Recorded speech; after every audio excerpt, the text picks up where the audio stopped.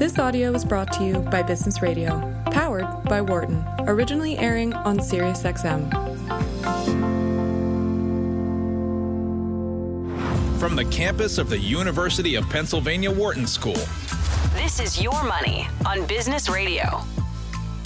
Hello and welcome. You're listening to Your Money, SiriusXM, channel 132, Business Radio, powered by the Wharton School. I'm Kent Smethers, a professor here in the Wharton campus in Philadelphia. New episodes of the show premiere every Tuesday at 5 p.m. Eastern. We're still not taking live calls. That's unfortunate. Hopefully that will change as more vaccines roll out and so forth. But if you're looking for a fee-only advisor that I like, you can always go to my website, kentonmoney.com. And this month, as you probably know, is Women's History Month. So we thought it would be a good time to have another discussion about the particular financial challenges that women face. And this includes often earning less than men on average, or taking breaks from their careers. Those two are sometimes related. And then, of course, outliving men, as my wife reminds me often that she will well outlive me.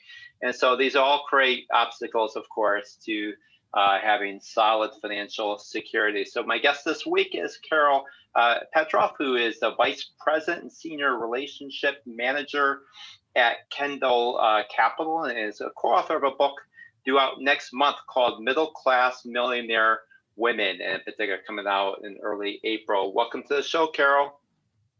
Thank you for having me, Kent.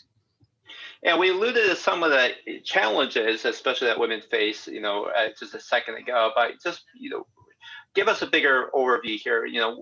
Women in particular, often they were not part of the financial planning process, a couple of decades ago. It's so great to see them part of that conversation and being part of, the planning process, especially, how much they now participate in the labor force and so forth, but still they face a lot of challenges. And so why is it especially important for women to understand their take on personal financial management, really be part of that family conversation?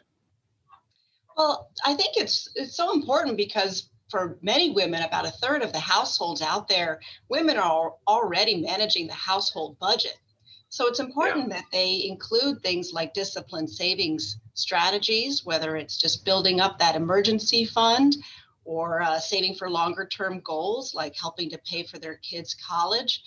But in the long run, think about it as women are living longer, so they are naturally poised to inherit much of the wealth here in our country, certainly over the next 20 or 30 years.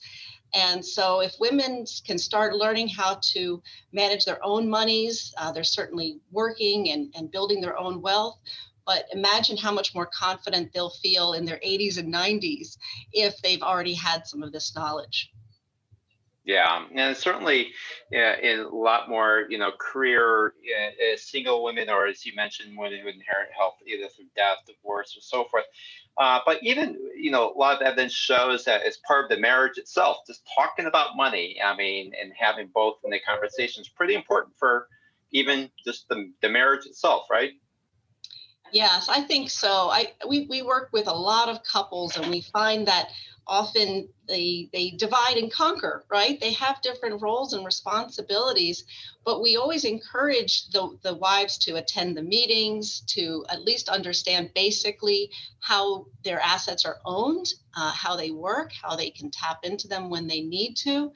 And if they don't want to be the primary go-to person about investments, that's fine, but they should at least be part of the conversations, part of those review meetings.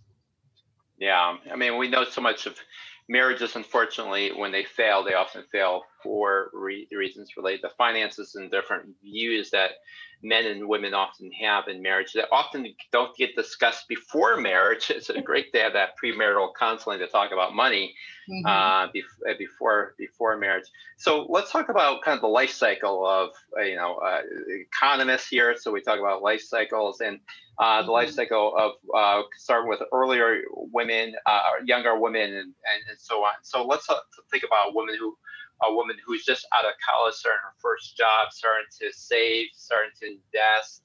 Are we often say, hey, set up that employer-based 401k, get the free match, and all those types of things.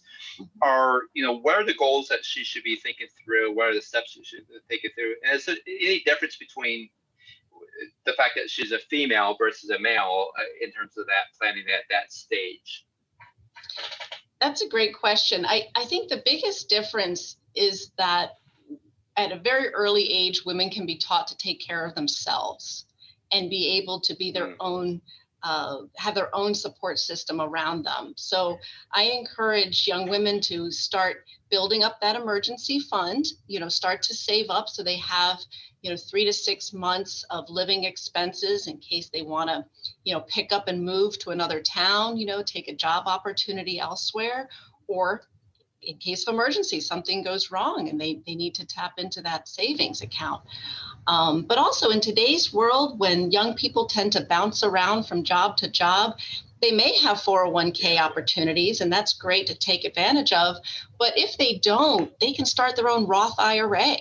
I find the Roth is highly underutilized, often confused, and it's like the greatest. I call it the emergency fund. It's a great way for people to start their own savings and investing at an early age, regardless of where they work, and especially if they are juggling several jobs. For example, many young women I know, they have 2 or 3 gigs and they're just beginning to figure out what their passions are. So there's no reason they couldn't start their own savings. Yeah, and often we think of the Roth as kind of a barbell approach in age, where you want to use it when you're young and you're in that low income tax bracket, and maybe even on the other side when you're older. If you retire before age 72 of the required minimum distributions, often that's the case to start paying some of those taxes before you hit the RMDs. And so, I completely agree. It's often a great strategy, especially for younger people. So let's talk about married women now. So she gets married, and there's certainly things that she wants to be thinking about. What are some of the things that you recommend for someone maybe who's just married? Well, I guess here it depends on when you get married. So of course, a lot of women are getting married later on when they've already had some career, had their bank accounts, and built up credit. But I think that's the first layer, is making sure if you are young and getting married, that you do at least establish your own credit cards, maybe get a car loan, something that's in your own name. That's very important to do. And also have your own checking account. I mean, there's just something about being able to have some say in at least some of the monies that you're involved in. And it's also on the other end of the spectrum. Some of the best advice I've heard from my clients is, we were married for 30 years. I never thought we'd get divorced. And when I realized it was coming down the pike, I couldn't even write a check to a lawyer without him knowing about it. So I learned a lot from my clients, and that's one of those stories we tell about in our book. It's just one of those moments when life hits you with a curveball. Yeah, and many households still, you have a male primary earner, and that maybe the savings account or checking account's only in his name. And especially since men tend to die sooner than women. I mean, it's a kind of a chore to go through probate. It's at least nice that if her name's at least on that account, even if it's joint in that case, to make it a little bit easier to get access to needed funds without having to go through all the probate and so forth. You mentioned divorce. I mean, it's one of the really tragic things. I think one of the biggest things that women often face is that they are, regardless of the reasons, for better or for worse, they are the ones who are the ones who drop out of the labor force to help with children, and then sometimes they face divorce, which is especially a bummer when they've a lot of their human capital being out of the workforce has become less competitive over time. So what are some things that you recommend for a woman who's maybe been out of the workforce 5-6 years, raised children, and now she's facing divorce?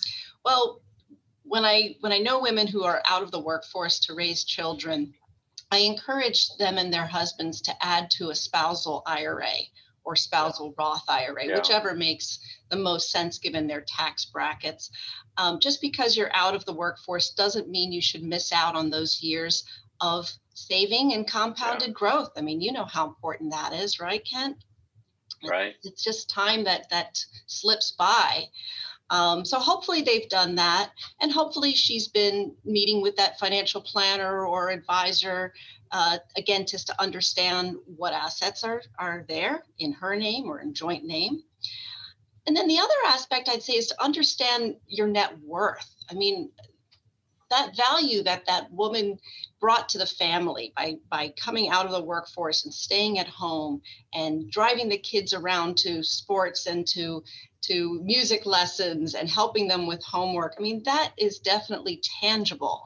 And I certainly hope that she will get good advice from a divorce attorney or work with a certified divorce financial analyst. That's another professional to help understand how the assets could be divided to help her, get a fresh start when this is all said and done with. Yeah, and the spousal IRA in particular, for a lot of people haven't heard of it, but if you're, a married couple filing jointly in your modified adjustable gross income is less than $198,000 will be the limit for this year, 2021, then you can actually set up that spousal IRA for a non-working spouse. So let's talk about a big hot issue in economics literature, and that is women in investing. In particular, there's been a large literature showing that women tend to be more averse to risk taking, and the result itself is not so much debated. It's more of the reasons behind it that's still being debated. Do you see this working its way into investing? Do you see more conservative approaches desired by females for investing? Some people have said that on average that holds women back because they're going to get lower returns on average, even though they're taking on less risk. I mean, your thoughts there? Mm-hmm. Yeah, that's a good point. I think it's about education. I think women invest for different reasons. They just have different goals in mind when they're investing. And so they see their investments as a tool. It's a resource to help accomplish certain goals or to give them more choices. And it might not be so much about conservative or aggressive, but more about understanding what's the goal for that particular investment. And I think women they don't trade as often. They're not into it as much as a man might be for the sake of getting that thrill, picking that great stock. It's just not that exciting. They have other things that they do for fun. Not that some women don't find this fun, but it's a huge generalization. And I think they don't spend as much time, looking at things on a day-to-day basis. But on the other hand, that often works to their advantage because women that I work with are like, I put that in a 401k and didn't look back. So that's right. It often works out well for them. Yeah, no, that's right. Sometimes, especially if it's some type of life cycle fund or something like that, they're not jumping off the ledge when the markets are going down and, essentially buying high and selling low, which is often a very male thing. And so there's a reason why so many people are addicted to gambling are in fact males. So, I completely agree. I mean, another thing that women face is this, so-called sandwich generation.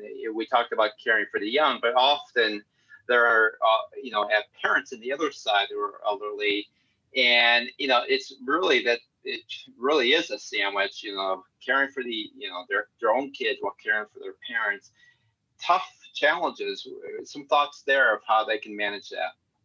Yes, it is definitely a challenge these days when we see all the time.